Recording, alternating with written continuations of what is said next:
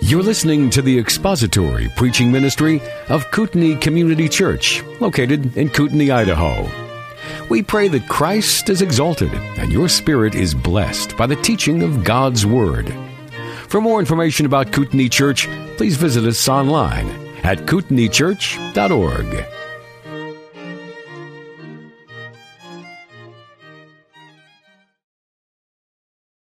James chapter 1. James, a bondservant, really slave, that word doulos, slave. James, a slave of God and of the Lord Jesus Christ. To the 12 tribes who are dispersed abroad, greetings. Consider it all joy, my brethren, when you encounter various trials, knowing that the testing of your faith produces endurance. And let endurance have its perfect result, so that you may be perfect and complete, lacking in nothing. But if any of you lacks wisdom, let him ask of God, who gives to all generously and without reproach, and it will be given to him. But he must ask in faith, without any doubting. For the one who doubts is like the surf of the sea, driven and tossed by the wind. For that man ought not to expect that he will receive anything from the Lord, being a double-minded man, unstable in all of his ways. But the brother of humble circumstances is to glory in his high position, and the rich man is to glory in his humiliation, because like flowering grass, he will pass away. For the sun rises with a scorching wind and withers the grass, and its flower falls off, and the beauty of its appearance is destroyed. So too, the rich man in the midst of his pursuits will fade away. Blessed is the man who perseveres under trial, for once he has been approved, he will receive the crown of life, which the Lord has promised to those who love him. May God bless the reading of his word. This entire section is dealing with trials. And we see from verse 2 that trials are inevitable. James says, consider it all joy, my brethren, when, not if, but when you encounter trials. Trials are inevitable. They are a part of life. They are part of living in this fallen world. And notice that he says when you encounter various trials. Trials come in all shapes and sizes, all different kinds of, all different forms, all different types. There are internal trials, trials that struggles within ourselves that other people probably don't see. There are internal trials. There are more external trials, things like our health, financial trials, maybe hard persecution for some of our brothers and sisters around the world. So there are external trials. And sometimes the external trials become what? Internal trials. So all different kinds of trials. And notice too that James says, consider it all joy. Count it all joy. James does not say, enjoy them. He says, count them as joy. And dear ones, please do not fall into the trap of believing that if you are going through some trial right now, some acute trial that is hard, and you're struggling with it, please don't fall into the trap that there is something, that you are lacking something in a spiritual sense because you're not enjoying the trial. Don't think that James says you are to enjoy the trials. We are not to enjoy trials. Trials are not to be enjoyed. That's why they're called trials. They're not fun, but they are part of life. So he doesn't say enjoy it. And don't think that there's something wrong with you spiritually if you're not enjoying the trial in which you may find yourself this morning. Not supposed to enjoy. You're supposed to count them as joy. It's an accounting term. It's a banking term. Count it as joy, knowing that through the trial, God will sustain you, and there will be joy on the other end. And count it as joy. James tells us that we are to pray for wisdom. And as I said when I dealt with this text, this is not an automatic, just Lord give me wisdom and he's going to download it to you. 2 Timothy chapter 2, verse 15, we are to study to show ourselves approved unto God. So if you are reading and studying and obeying God's word, by all means, pray for wisdom. If you are not reading, studying, and obeying God's word, don't bother praying for wisdom. He's not going to give it to you. This comes in conjunction with studying his word, as the Holy Spirit illumines the meaning of God's word to our hearts and to our minds.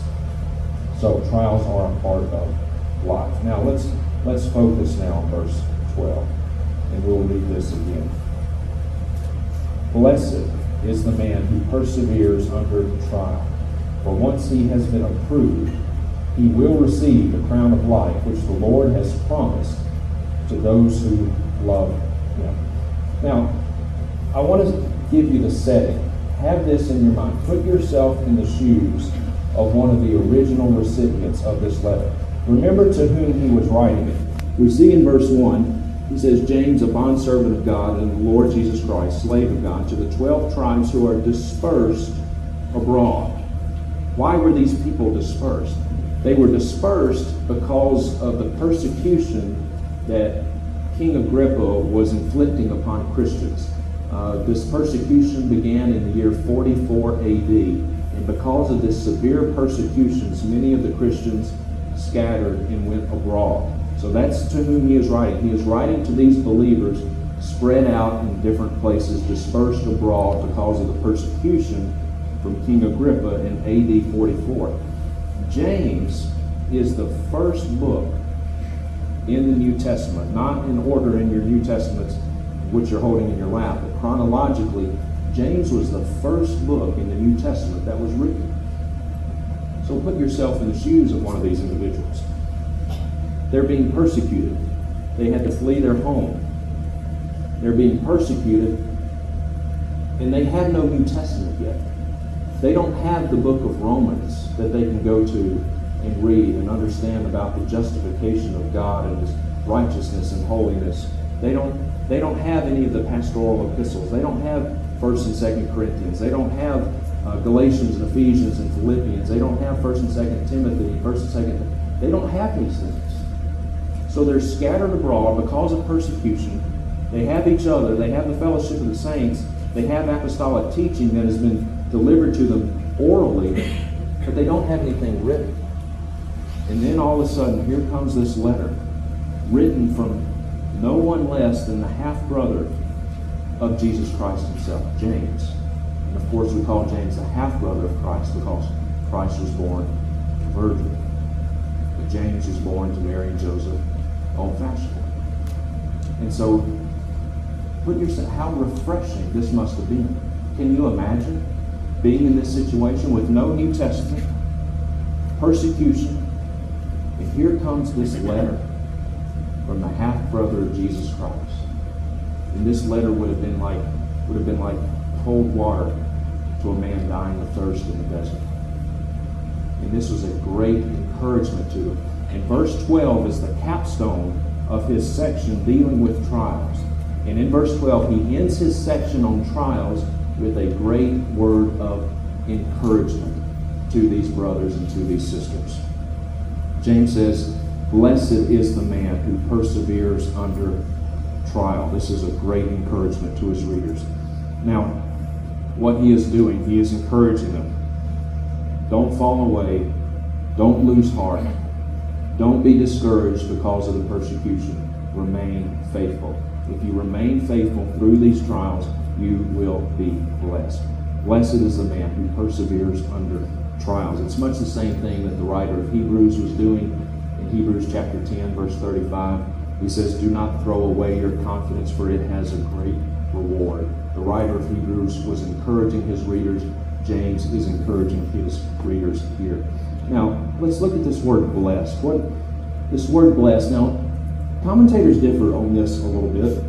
And depending on what translation you have, it may say happy.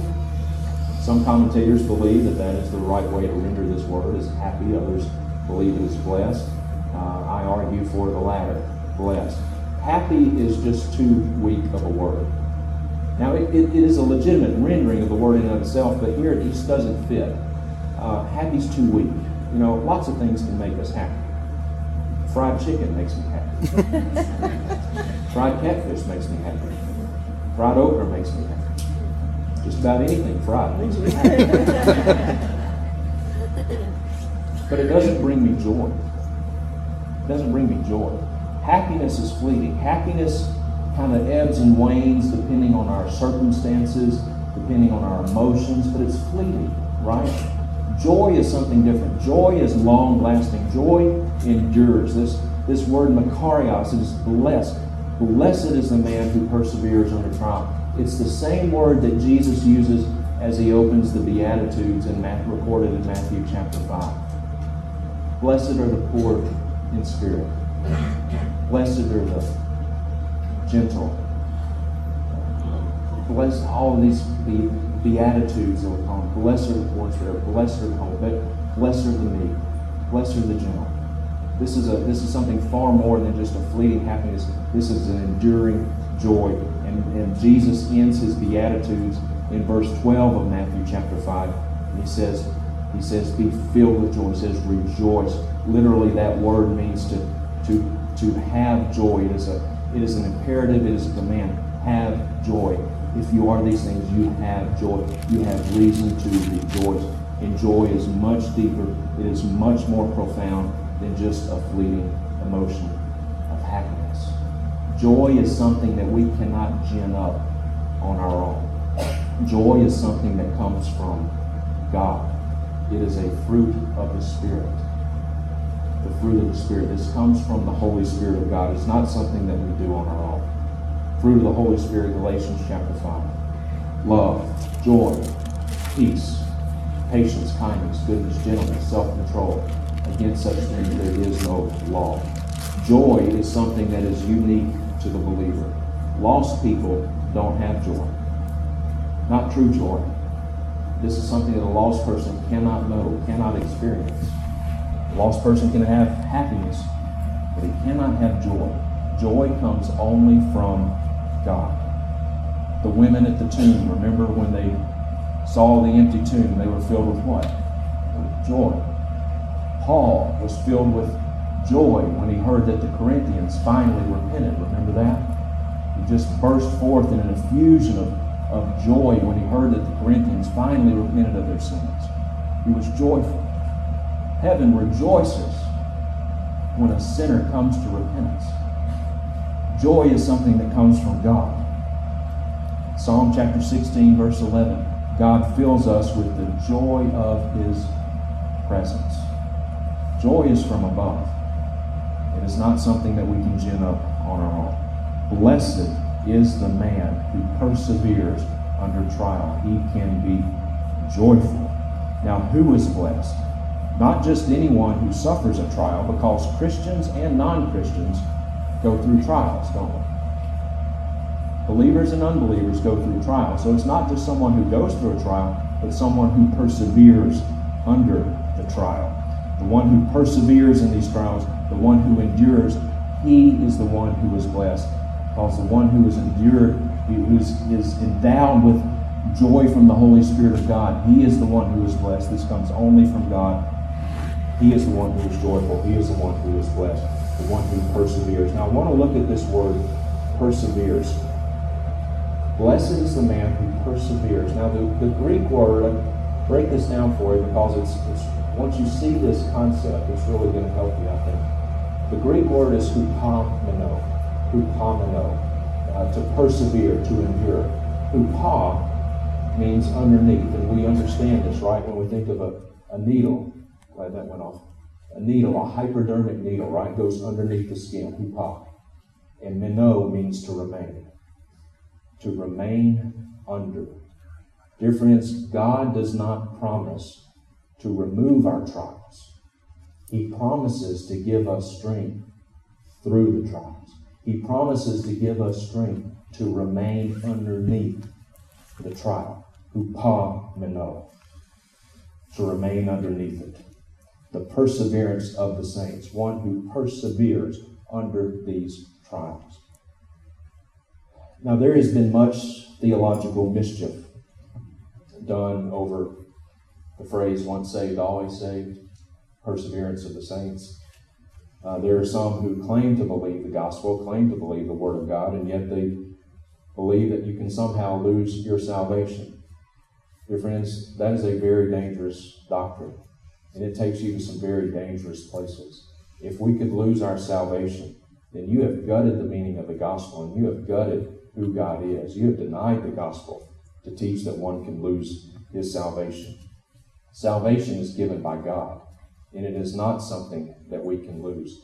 If you have your Bibles, look in John chapter 10 real quickly. This biblical truth of perseverance, very, very important.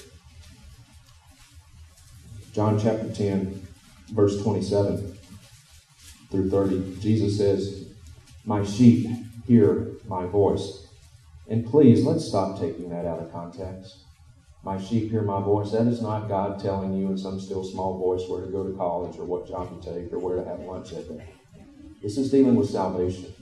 My sheep hear my voice, and I know them, and they follow me, and I give eternal life to them, and they will never perish, and no one will snatch them out of my hand. No one.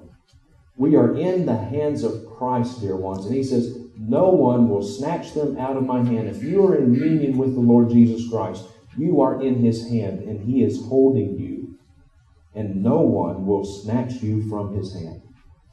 But as if that was not enough, look at what he says next. My Father who has given them to me is greater than all, and no one is able to snatch them out of my Father's hand. If you are in Christ, you are in the hand of the Savior. He holds you in his hand. And then he wraps, as it were, the Father's hand around that of his own. And ain't no one getting through that. And you're not going to jump out. No one is greater than the Father, and that no one includes you and includes me. Salvation is a gift. And what God gives, he does not take back. Perseverance of the saints. This is one of the hallmarks of a genuine believer. That through the trials, he perseveres. He hupomenos, he remains underneath the trial, and he remains faithful to Christ. He perseveres. What did John say in 1 John chapter 2? He says, they went out from us. Why? Because they were never us. They made an emotional overture to the gospel. Maybe they heard some song at some youth camp and they got all teary-eyed and cried and slobbered all over one another, made some emotional overture, but made some initial steps towards something that they thought sounded sort of like the gospel. But they went out from us because they were not us. An emotional overture, but not true surrender to the Lordship of Jesus Christ, not in union with the Lord Jesus. Those who fall away from the faith, who apostatize, walk away from Christ, after having claimed to have been a Christian, they proved that they were never a Christian in the first place. They went out from us because they were never us. Dear friends, we do not persevere in order to keep salvation. We persevere because we are saved. We do not persevere to earn salvation. We persevere because of salvation, because God has granted that to us. Perseverance to the end is one of the defining hallmarks of a genuine believer. Matthew chapter 24, Jesus says, the one who endures to the end shall be saved. And it's the same word. The one who endures, hupomeno, who remains underneath the trial, shall be saved. Why? Why does God do this? Why does God allow us to go through trials? For our sanctification, for our conformation into the image of the Lord Jesus Christ, but ultimately to glorify God. Ultimately to glorify God. The reason we go through trials, ultimately, is for God's glory. All of us undoubtedly know of people who have gone through some trial, and we have admired about how they have handled themselves through this trial. And what does that do? It glorifies God. Several years ago, I met a man named Rich in Long Island, New York. Rich was born able-bodied. Nothing wrong with Rich at all. Rich was saved when he was about 19 years old. And then, just a few years later, in his early 20s, Rich was in a motorcycle accident. And it left him completely paralyzed, quadriplegic, no use of his legs at all. Very, very, kind of like Joni Eareckson type quadriplegic. Rich lived with his brother and his brother's wife, his sister-in-law, neither of whom were believers, but Rich was. And every Sunday morning, Rich would ask his brother and sister-in-law to get him up out of bed. And they'd get him up out of bed. They would bathe him. They would dress him. and they put him in his electric wheelchair. And Rich would drive his electric wheelchair 5 miles one way to church. Even when it was raining, they would put a poncho over him, and he would drive his electric wheelchair 5 miles one way to church in the rain. The only thing that kept Rich from going to church was if it was snowing. And his wheelchair just wouldn't go in the snow. But other than that, he was there. The pastor of this church told me, he said, Justin, Rich is the most faithful church member I've got. He had bumper stickers on the back of his wheelchair with scripture verses on them. And he was just a joy to be around. How many people, week in, week out, year after year after year, saw Rich every Sunday morning driving his electric wheelchair to church with scripture on the back of it and a smile on his face. God is glorified in that. Shortly before he died, and from what the pastor told me, Rich didn't even know he was about to die. But Rich asked the pastor to come and record a video of him talking. And so the pastor came over with his little video camera and recorded Rich. And Rich addressed his brother and his sister-in-law, neither of whom were believers. And he said, if you're watching this, you're at my funeral. And he gave them the gospel. He gave the gospel. And they played that video not long after that at his funeral. And his brother and sister-in-law, who were nice people, but lost. And they cared for him, but they were lost. And they were sitting there in that church, looking up on the screen. And Rich was preaching the gospel to them while he was in heaven. Whenever you go through a trial, know that ultimately it is for the glory of God. How we carry ourselves in trials says much about the Savior whom we profess to know. All of the apostles, all of the disciples had severe trials. Look in John chapter 21. John chapter 21.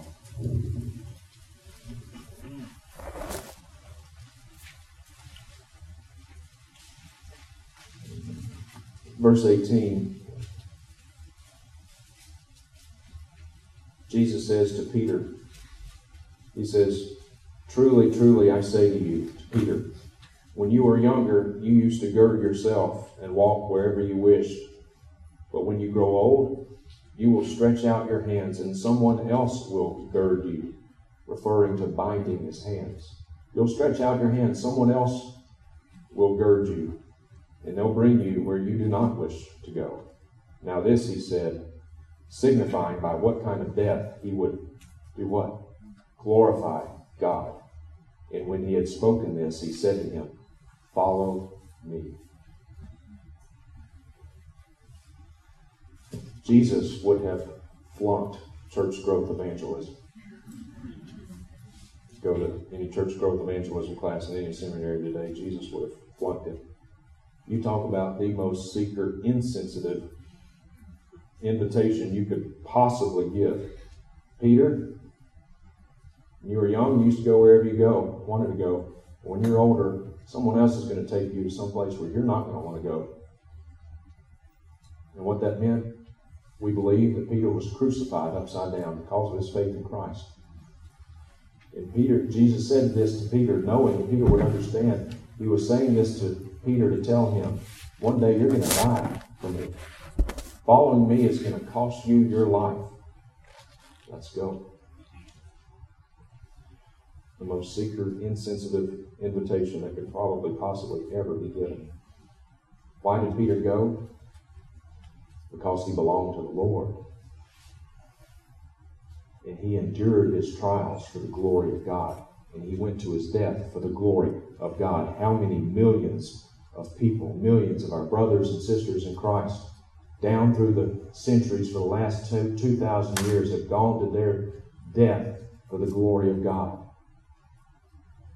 Stephen, Justin Martyr, William Tyndale, John Huss, on and on and on, millions and millions and millions of our brothers and sisters in Christ have gone to their death for their faith, for their fidelity to the gospel.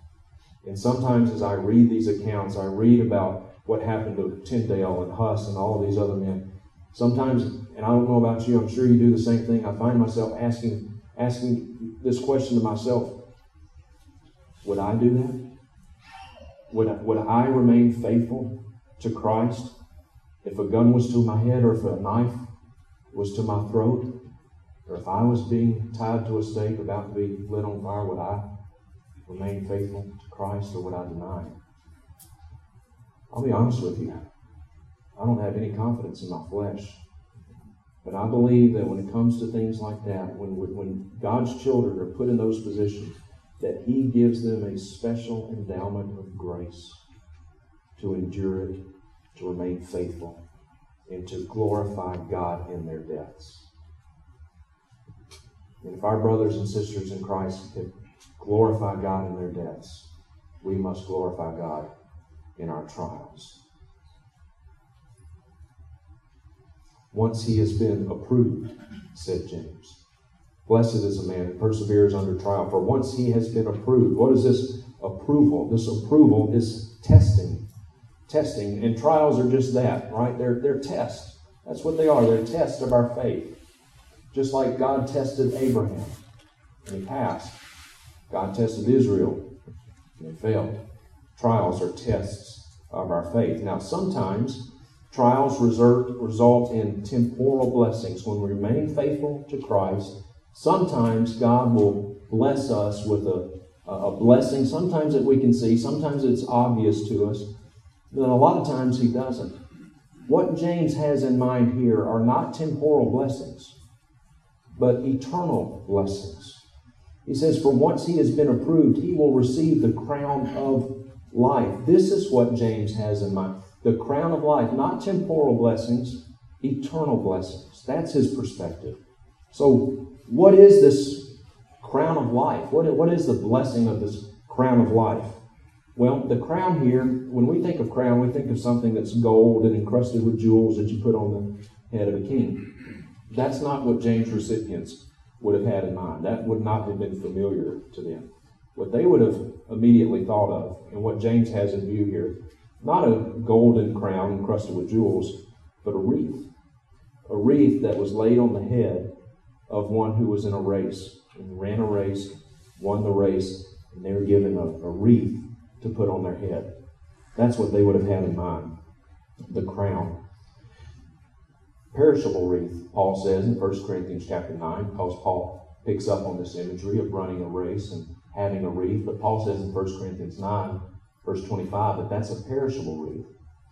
But Paul says, but we, an imperishable. This crown of life is an imperishable wreath. It is an imperishable blessing. It is an imperishable reward. Peter in 1 Peter chapter 5 says this, and when the chief shepherd appears, you will receive the unfading crown of glory. The crown of glory, the crown of life. Literally, it says this in the Greek, in James. You will receive the crown which is life. What is the crown? The crown is life. The crown which is life. And what is life? John 14:6. I am the way, the truth, and the life. Jesus is our reward. Eternal life with Him. He is the reward. That is the crown of life. So many people, when I hear them speak of heaven, I hear them speak of heaven in such earthly terms. And I remember when I was younger, when I was a teenager, when I was a young man, that's how I thought of heaven. You know, I wanted to go to heaven because I wanted to be able to walk. I didn't want to have my crutches anymore. And I can remember my mom tells me that I used to say to her as a kid, Mom, when we get to heaven, will you go on a long walk with me? That's what I wanted. I wanted to walk. I wanted to run. I wanted to be rid of my crutches. But that's not the right view of heaven. In fact, that was a good indication that I wasn't regenerate, which at the time I wasn't. Because that's an improper perspective of heaven. And so many people talk about heaven as it being this big family reunion. Oh, I want to go to heaven because I want to see my mom and my dad. I want to go to heaven because I want to see Grandma and Grandpa. I want to go to heaven because I want to see my son. I want to see my daughter. And do we have these desires? Sure we do. Sure we do. And we will be reunited with our loved ones, provided, of course, that they were in Christ when they preceded us in death. But, dear friends, that is not the joy of heaven. The joy of heaven is not a family reunion. Heaven is not about walking on streets of gold. Heaven is not about having your own mansion. That's not even the right translation of that word. It's not about that. And if you want to get a pretty good idea of where someone really is in their relationship with the Lord Jesus, ask them this: what is it about heaven that you look forward to? And most people are going to say these things: to see my loved ones, to be in my own mansion, walk on streets of gold. If you were to take all of that away, take away your family, take away mom and dad, take away grandpa, and I don't mean to make light of this. There may be some people here who have lost children, but take away even the reunion with your own children. If you were to take all of that away, take away the streets of gold, take away your mansion, all that stuff, which that's not even the right translation. Take away all that stuff. If you were left with nothing but Christ, if heaven was just Christ, would you be disappointed? Or is He enough? And if you would be disappointed that heaven is just Him, then I would submit to you that your view of heaven is far too small. I would submit to you that your view of Christ is far too small. He is the joy and the glory of heaven. He is who makes heaven, heaven. When we get to heaven, we're not going to spend much time thinking about how we no longer have our crutches and our arthritis and our glasses and all this stuff. Dear ones, we will be in the presence of Christ. We will be in the presence of the one who spoke the universe into existence. We will be in the presence of the one who laid down His life for us. The spotless Lamb of God who endured God's wrath for us. And we will bask in His glory for all of eternity. He is the joy and the glory of heaven. He is the crown of life because He is life. He is our reward. He is our reward. Is He enough? Is He enough? And notice too that James says that this crown of life will be earned. No. This crown of life will be received. It's not something we earn. We can't earn it. Salvation is not a reward of works. Our works are as filthy rags before a holy God. We are saved by grace through faith. You are saved by grace through faith. It is not of ourselves. It is the gift of God, not of works, lest any man should boast. The only thing that we contribute to our salvation, dear ones, is our sin. That's it. Salvation is a gift, and it must be received. It is not earned. It is received. Salvation is not of works. In this crown of life, Jesus is promised to those who do what? Who love Him. To those who love Christ. It is not promised to someone who simply prays a prayer. It is not promised to someone who walks the aisle. It is not promised to someone who just gets baptized. It is not promised to someone who's a member of a church. It is promised to those who love Him, who love Jesus. Now, I want to say something about love, because all too often we misunderstand love, and we think that love is about feelings, how we feel towards someone. And we base our love upon our feelings. Biblical love, dear ones, is not just about feelings. Biblical love is about obedience. 1 John chapter 5, verse 3. John says, "This is the love of God, that we keep His commandments.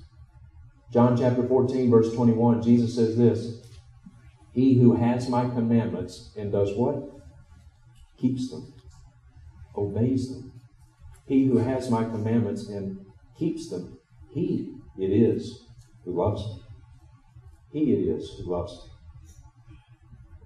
The only objective measure that we have of our love for Christ is our obedience to Christ. That's the only objective measure we have.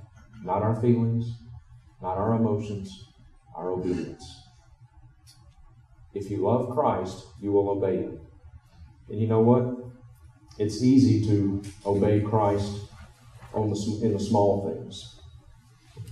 It's easy to do the small things. It's harder to do the hard things. When obedience to Christ costs us, then we'll see how much we love Him. When our fidelity to Christ risks alienation between ourselves and our family members, then we'll see how much we love Him. He who has my commandments and keeps them, obeys them, he it is who loves me. Now, I am not preaching some cold orthodoxy here. And I am not against feelings, okay? I'm not against emotions. In fact, I'll say this.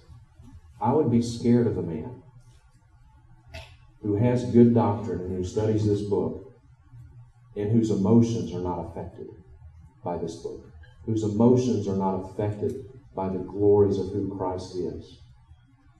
I'd be scared of that guy. And someone who studies this book and has good doctrine and yet their emotions are not stirred, how can you study the holiness of God and the majesty of God and the mercy of God and the long-suffering of God and the magnitude of what Christ did for us on the cross when He bore God's wrath in our stead? How can your emotions not be stirred? How can your feelings not be stirred? So I'm not preaching some cold orthodoxy here, but I'm saying don't evaluate your love for God just by your feelings and emotions. Because we can have feelings and emotions for a lot of things that don't have anything at all to do with God. Do you obey Him? Do you obey Him? That is the objective measure of our love for God. And notice this crown of life, Jesus, eternal life, is promised to those who love Him. Promised. Absolute certainty. I love Romans chapter 8.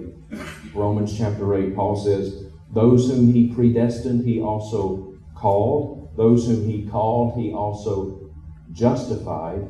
And those whom He justified, He also, what? Glorified. Glorified. Now, my glorification has not yet taken place.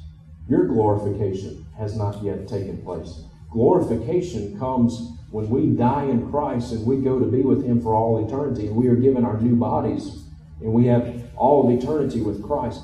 That's our glorification. So how is it that Paul can talk about our glorification in the past tense when glorification has not happened for any of us yet? None of us have been glorified.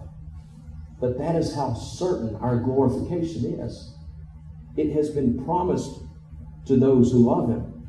And Paul can speak of our glorification in the past tense because it is as good as done. It is the most certain thing ever. It is a certainty. I am more certain through the merits of Jesus Christ that one day I will be glorified. I am more certain about that than I am that the sun is going to rise tomorrow morning. It is that certain. And I can be certain of that. Not because of who I am, not because of my own efforts. No, I can be certain of that because of the merits of Jesus Christ. And I can be certain of that because He is the one who sustains me. He is the one who sustains you, brother, who sustains you, sister. And our glorification is that certain. It is promised. We don't have to wonder about it. Biblical hope is a sure hope. It's an expectant hope. It will happen. And as I conclude, dear ones, I'll conclude with this. As James concludes his section on trials, trials are inevitable. They are a test of our faith. We are not to enjoy them, but we are to count them as joy. And the one who knows, the one who remains under the trials, God will reward with the crown of life. our salvation is certain. It is not wrong to pray for the removal of trials. And a lot of people will do this. And I want to tell you, dear ones, if you're going through a trial right now, I'm not telling you that it's wrong to pray for the removal of it. Paul prayed for the removal of his trial in 2 Corinthians chapter 12. Remember? The thorn in the flesh, the messenger of Satan that was given him to buffet him, to keep him from exalting myself. Paul says, concerning this, I entreated the Lord. I asked the Lord 3 times that it might be removed from me. And Jesus said, no, my grace is sufficient for you. It's not a sin to pray for the removal of trials, but maybe sometimes more often than we pray for our trials to be removed, we should pray that God would give us the strength to hapamino, to remain faithful through the trial. I remember growing up in Baptist church, every Wednesday night we have prayer meeting and prayer request every Wednesday night. And you go to any church and prayer requests are asked for, with Sunday school class or whatever, what are 99 out of 100 of the prayer requests for? Someone's sick. Someone's in the hospital. Someone's having surgery.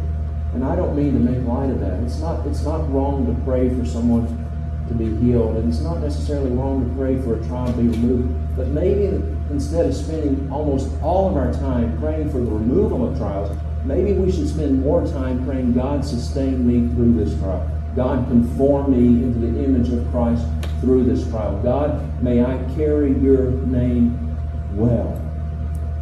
And through this trial, glorify you. Maybe we should spend more time praying for things like that.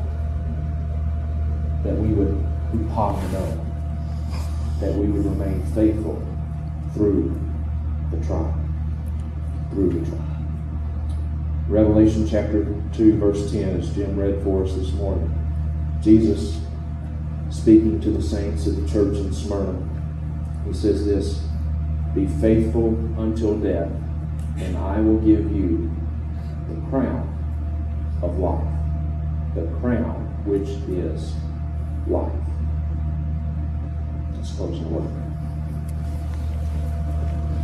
Father, we thank you for the riches of your word, how it encourages us as we see these recipients of this first book that was ever written in the New Testament. As James encourages his readers to know that through their trials, through their persecutions, they are blessed, that they must endure,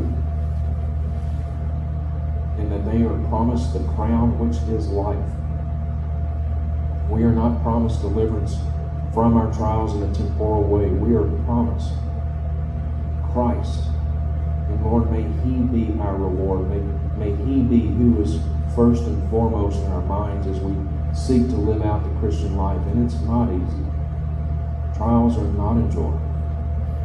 But Lord, may we remember who it is to whom we belong and who it is that we are representing to a watching world. Give us your sufficient grace to hapamino, to remain underneath the trials and glorify you. These things we ask and pray in Christ's name.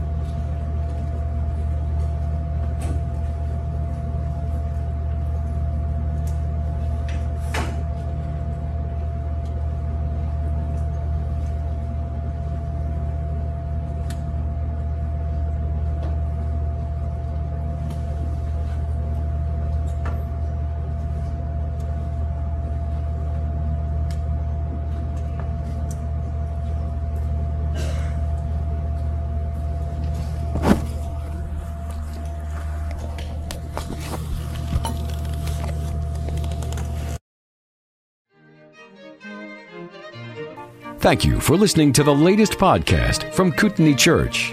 If you'd like to learn more about Kootenai Church or to donate to our church ministry, you can do so online by visiting kootenaichurch.org. We hope you enjoyed this podcast and pray you'll join us again next time. Once again, thank you for listening.